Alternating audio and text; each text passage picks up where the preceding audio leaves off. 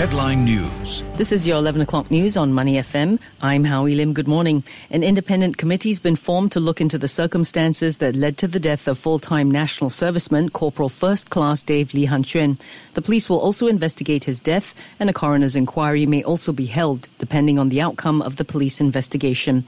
The committee of inquiry will be headed by superintendent from the Ministry of Education and a medical specialist from the government. According to flash data released by real estate portal SRX Property today, resale prices of housing board flats fell 0.8% in April from March. Prices in April have dipped 2.4% from the same month last year and are down 13.5% since the peak in April 2013. There was also a 2.5% drop in the number of resale flats sold last month. Resale volume was down 49.3% compared to the peak of just under 3,700 units sold in May 2010. North Korea denied yesterday hacking the database of a UN committee tasked with monitoring sanctions against Pyongyang and called on Washington to focus on peace efforts ahead of a planned summit between the country's leaders. In a statement, the North Korean mission at the UN said Pyongyang has never recognized the illegal and unlawful Security Council's sanctions resolutions and is not interested in what the sanctions committee does, adding that the idea it had carried out a hacking operation was nonsense.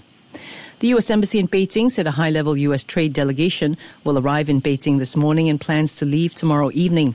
The embassy added the delegation, led by U.S. Secretary, or rather Treasury Secretary Steve Mnuchin, will meet Chinese officials for talks on both days.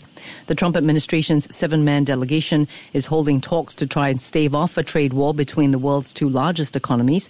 They've widely divergent views on trade policy and tariffs, which might make it difficult for them to speak with one voice.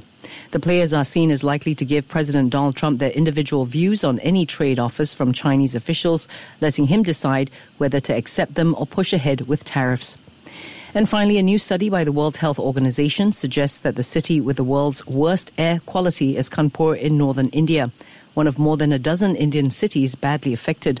WHO officials urged India to follow China's example and do more to improve air quality. The BBC's Pratiksha Gidial reports from the polluted streets of Delhi.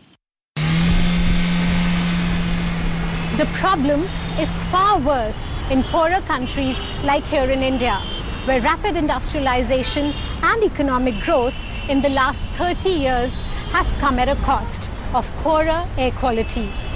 14 Indian cities are among the world's 20 most polluted, according to the World Health Organization. When pollution levels peak, especially in winter time, people do what they can to protect themselves. They tie scarves and masks across their faces and prefer to keep children indoors. It's increasingly clear that the authorities have failed to find a lasting solution. The BBC's Pratiksha Gidial reporting. And that's the news on Money FM. Get more from the Straits Times or the Business Times.